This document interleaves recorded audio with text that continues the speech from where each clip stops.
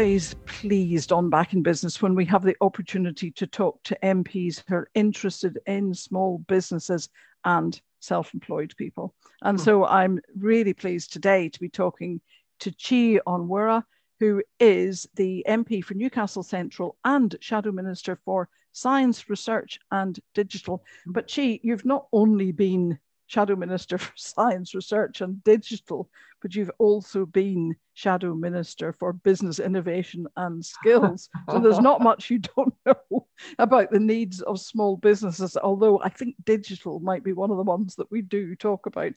In your recent contributions in Parliament, though, you've highlighted the plight of those deemed ineligible for help from the Treasury. People who are running small limited companies, self-employed people.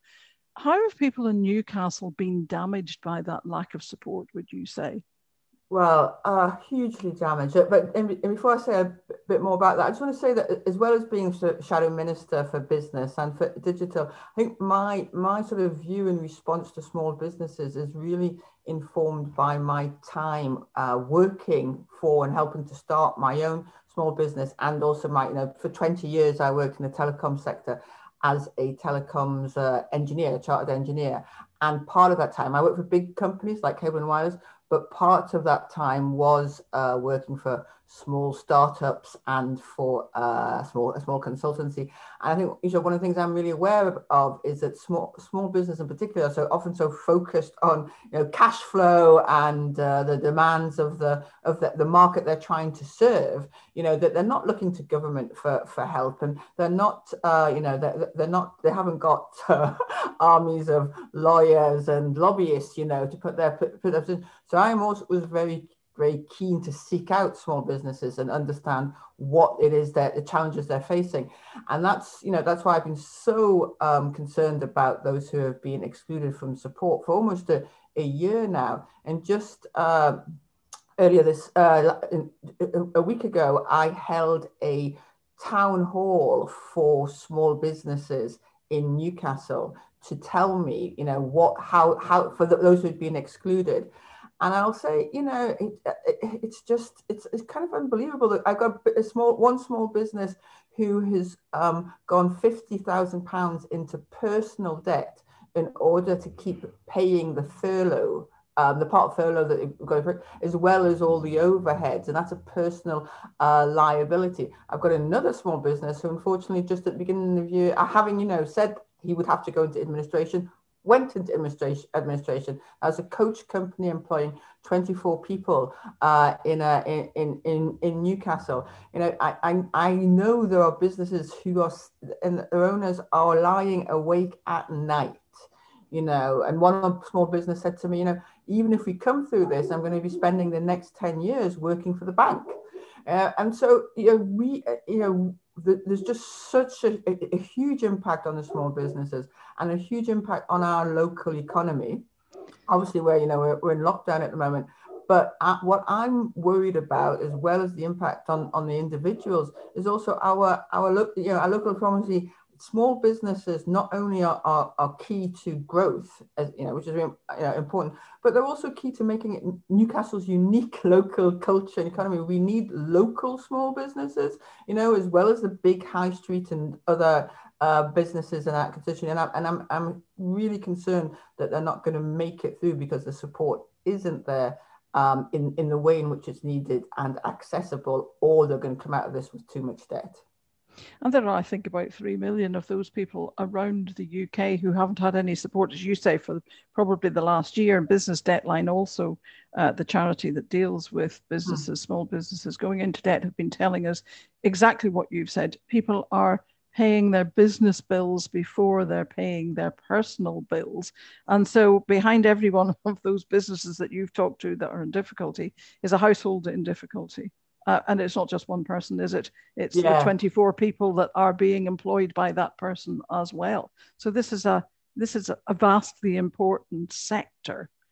And we have heard or are hearing from Keir Starmer about this being an opportunity to build back fairer. But to what extent do you think it is really important that when we're considering what we want the country to look like in future after this pandemic, that small businesses and self-employed workers are at the heart of that thinking. Yeah, that's absolutely right. I can't I can't emphasize this enough. And I know that, you know, politicians often say that small businesses are the engine of the economy, you know, etc. And it's sort of paying lip service. But you know, where we are now, with the impact that COVID's had on our economy, but also at the same time, and let's not forget, Liz, we're facing the challenges of Brexit and the longer term, just Brexit, climate change, automation / artificial intelligence, technology change.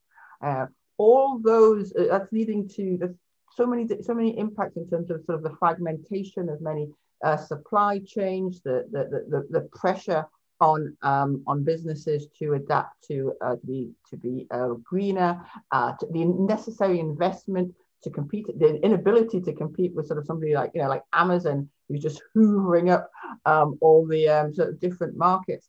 And so these are real challenges for small businesses, but they're also huge. There can be huge opportunities because, you know, any small business could in practice couldn't be trade with anyone across this entire world, huge markets, and yeah, and we need, this is exactly as Keir Starmer has said, this is an opportunity now to put in place, if you like, the building blocks, which mean that you know, which mean that that we can have a future economy which is fairer and more, if you like, more diverse. And that's what, you know, it's part of being fairer, but it's also part of creating jobs for everyone, that everyone can access, and that everyone can, you know, more people can start their own businesses, because, you know, that helps to have a more diverse and vibrant economy, but it also helps to deliver the services and support that, you know, individuals and all sorts of different communities need. So I think it really is enough, and we've got to help small businesses compete in these new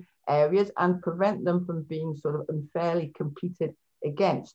So there needs to be the support for, obviously for skills and training, but also need the support for investment, for, you know, for particularly, I mean, businesses say to me one of the big issues before COVID was investment, getting access to finance, and particularly across the country, you know, because in regional access to finance is always so much less than like central access in London. We need to be supporting small businesses with business with as well as business loans. One of the things that we're saying is that we should have an extension on the lower rate of VAT, so that as we come out of this, not only during the crisis, but as we come out of the crisis, businesses can have the opportunity to compete more effectively. You know, there's such the idea, you know, that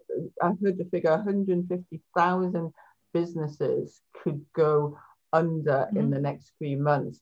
And that's when the Chancellor is saying that they should be starting to pay back business loans. Now, what we're saying is that the businesses shouldn't have to pay back business loans until until we're through the pandemic, and depending on the you know, how the economy bounces back, we don't want to suddenly be taking all that putting that additional pressure on all businesses.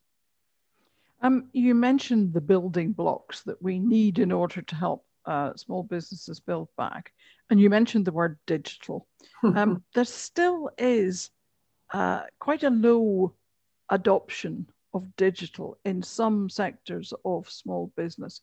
The businesses that are talking to us and telling us that they see this as an opportunity and they're optimistic for the future are mainly the ones that have gone digital. What do we need to do to get the rest of them to understand the opportunities? Well, that's a question which is very dear to my heart, and also one which I think about, you know, all the time. And I just to say, I've been sort of so impressed by the way in which so many businesses did go online in response to the COVID crisis. So my local market in Newcastle, Granger Market, closed, and then within a few weeks it was sending out deliveries that were made online, and it organized, which was a lifeline for many people like myself in lockdown. So there was, so I think that there was a big shift online, and we've got to ensure that those businesses that did move online are supported in terms of cybersecurity and in terms of competition, etc., and advertising opportunities, because the digital high street doesn't have the same sort of kind of footfall that the physical high street has. But you're right, there is still a different number of businesses that haven't seen that. And one of my many, if you like, criticisms of this government, it doesn't have a target for digital inclusion. It doesn't actually have a target for digital inclusion, and it has rolled back on the targets it did have for the rollout of digital infrastructure. I think those are two hugely important things for small businesses across our country and in the Northeast, particularly those in rural areas. So we need to have the infrastructure there. We need faster broadband, and we need it to everyone. And then we need the basic digital skills, so digital inclusion for digital literacy and access to devices. And then we need, and I've been, Make UK, the UK, the manufacturers trade body, to have put proposals to encourage small businesses to invest in technology. And we'd like to see, there's potentially access to R&D tax credits, but also more support for businesses investing in technology, and making some businesses who have already invested in technology pay their fair share of taxes to help support that. And when it comes to some of your questions in Parliament, you've talked about the need to build back greener and smarter. Again, how does government support small businesses to do that? Again, do we need targets? Again, is the infrastructure in place? Well, I think so. Government has a role to play at so many different levels, and I think setting a target that we want the economy to be net zero. I mean, by 2050, we would argue that it could be earlier than that, but that's sort of at a high level. That's like kind of at a top level. How do we support small businesses in getting there? And there's again, I said 2 or 3 really important things government can and should be doing, and unfortunately isn't doing as much of. There's about creating markets, creating markets that's where small businesses can make profits. So, for example, the Labour had in a requirement for all new houses to be carbon neutral by 2016. The Conservative government sort of slashed that, but that would have helped. That was creating a market in sort of green building. And now what we need to do is have support for our existing infrastructure, our existing homes. Vast majority of homes aren't new homes; they've been around for a while, and making them carbon neutral is a huge challenge. But it's also a huge opportunity for small businesses going out there and putting in place the insulation, the heat pumps, all that's required. And so government has a role in setting the sort of the markets and making them accessible to small businesses, so it's not all taken up by big businesses. And then at the same time, government also needs to be supporting in terms of skills and in terms of R&D in the commercialization of the technologies that small businesses can take up. I think there's, I could go on about this forever. There's also in terms, just in terms of what small businesses use, the computing infrastructure, etc. The cloud services, making sure that's more accessible, and those are, so when you go on the cloud, you're going on a greener infrastructure, creating, working with local authorities who have such a big role to play here. Newcastle has a climate change commission, which is looking at the ways in which the city can support small businesses to make Newcastle carbon neutral. And there's just our environment, the kind of services people want. For example, local services. And I mentioned Amazon again, I don't want you to think that I'm focused entirely on them. But for example, the Amazon Prime business model, where you get something delivered without paying any additional cost, has no incentive for people to sort of bundle up their purchases. That is a very unsustainable and non-green model. But local delivery, local businesses, local sourcing, local businesses, it's such a potentially a huge contribution to making us more greener, more sustainable, but also supporting local producers, local farmers, local businesses. Just to say, I think a circular economy is necessarily a much more local economy. And I do think that's a really interesting point, and something that we've talked about quite a lot on Back in Business. The issue that we've got is that we have a changing economy here.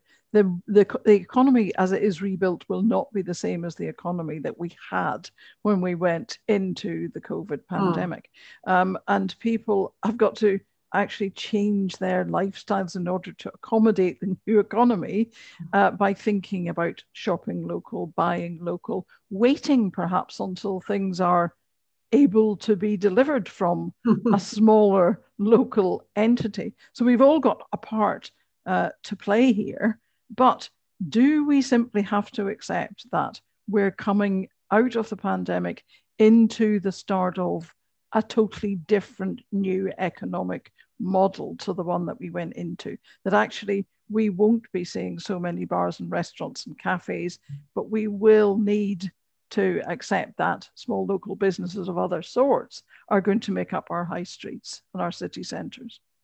Well, that's a fantastic question. And it's undoubtedly the case that we are, that the economy that we have now, and it's shrunk, the greatest shrinkage in our GDP that we've ever seen, combined with some of the highest levels of business closure and employment. So the economy has changed. That's right. But we have choices here, and I think this is a really important point. What comes out of this crisis isn't preordained. We have choices here. Government has choices. People have choices, and businesses have choices. And I do think, I think that clearly there'll be changes to our retail sector, and it probably is the case that the retail sector was under challenge in any case. There'll be some jobs which will never come back, but we can put in place policies to support local high streets in that transition. And I don't want, we mustn't see the end of the high street coming as a consequence of this. And there will be, I think, people's needs for leisure and hospitality, the support. And I know businesses have invested so much in making themselves COVID secure, hospitality businesses. So I think, what we need is for I talked about that we're supporting the extending the temporary 5% reduced rate of VAT for the hospitality, tourism and culture sectors, for example. Or we need places have the support in place for that, and also a longer term vision of how we move to that sustainable, greener economy, and the support for that, the support to enable that. I do think there will be pent up demand as well as we come out of that. And we should be, I think, Annelies Doddaert, Chancellor of the Exchequer, is also always making the point that the support for businesses that we've seen in the pandemic has been almost without any conditions. Apart, it hasn't been in other countries. We've seen support which has sort of conditions to invest in green, for the larger companies, particularly invest in greener options. So more integration with the local supply chains, not making people redundant after you've been taking furlough money for months, etc. So I think Labour's calling for a smart furlough, which is combined with job creation. And I think if we can get that smart response, then we will have people with jobs, and people with jobs will always want to be take part in leisure and hospitality activities. So maybe a different kind of future, but I think those sectors are important sectors, should and will always be important sectors for us. We're going to be talking to small businesses in Newcastle soon on the podcast. What do you think that Newcastle itself, I mean, you talked about long-term planning there, but what do you think it's going to look like? What do you think the city is going to morph into in 5 years' time? Well, I mean, I tell you what I hope it will look like, because again, it does depend on government as well as the local authority, Newcastle City Council, but also government support and investment. And there's been cuts, huge cuts over the past 10 years. But I hope we'll see local businesses, our high streets there, different, perhaps with more leisure activities and less retail, but local businesses engage with their local communities through online, through digital, close to local communities. So providing the sort of local products, services, foodstuffs. We've got some great local foods and brew and beers, so much more locally engaged, but also exporting more to Europe and the rest of the world through those engagement. And I also think we may see, I think one of the consequences of the pandemic could be more sort of fragmentation of big businesses, so that everyone doesn't have to be in an office in London to get the work done. We've learned that, and as the Northeast and Newcastle in particular has a fantastic quality of life to attract, businesses to have their staff and employees here. I also think we'll see a greener city with more different forms of transport, so more walking, cycling, particularly, and hopefully better public transport links. If we ever get the transport infrastructure in the Northeast that they have, investment that they have in London, for example, and obviously greener homes and more carbon neutral homes, with the kind of business support for that as well, through and that connected through a smart grid into our great wind and tidal resources. So that could be, that together with just finally, lifelong learning, support for lifelong learning, so that people are retraining to get the skills they need for the jobs of the future. So that could be what Newcastle looks like in 5 years' time. That's what I would call a vision. Whether it's actually achievable or not, of course, is something that we will see. We'll hold you to this. In 5 years, we'll come back and say, "Gee, I said it was, get there." Yeah, government choices. There are government choices. We've got COP26, and we'll see what the choices this government is making to support that kind of vision. But on a slightly different note, just to end with, International Women's Day, the 8th of March. To what extent, the theme of this year's International Women's Day is choose to challenge. Now, you're an engineer, and so as such, in a way, you've already challenged that particular norm. So do you think it's important for the good of society and for achieving these kind of visions that you've talked about, that we choose to challenge the ongoing lack of women at CEO and chair level in the UK? Absolutely, Liz. And yes, it's interesting the way you put it, because I certainly sort of challenge stereotypes and expectations by going into engineering.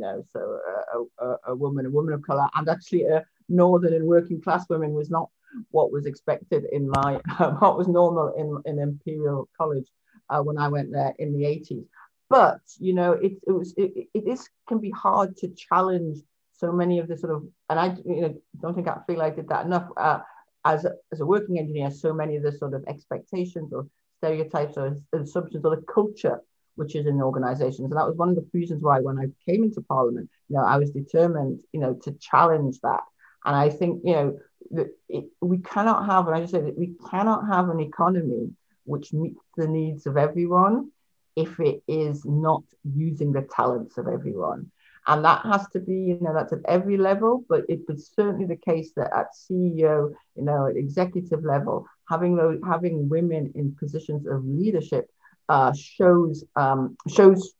a role models, or help give role models, but it also it gives a more diversity of thoughts and as a consequence, more resilience. You need to have different viewpoints in the boardroom from different experiences.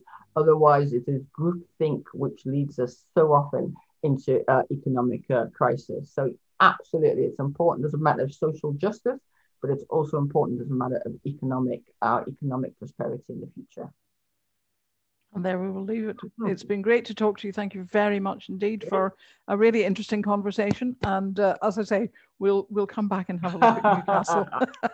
We'll be in Newcastle in a few weeks' time, talking to small businesses there. Chi Onwurah, thank you very much indeed for joining us. Thank you very, very much.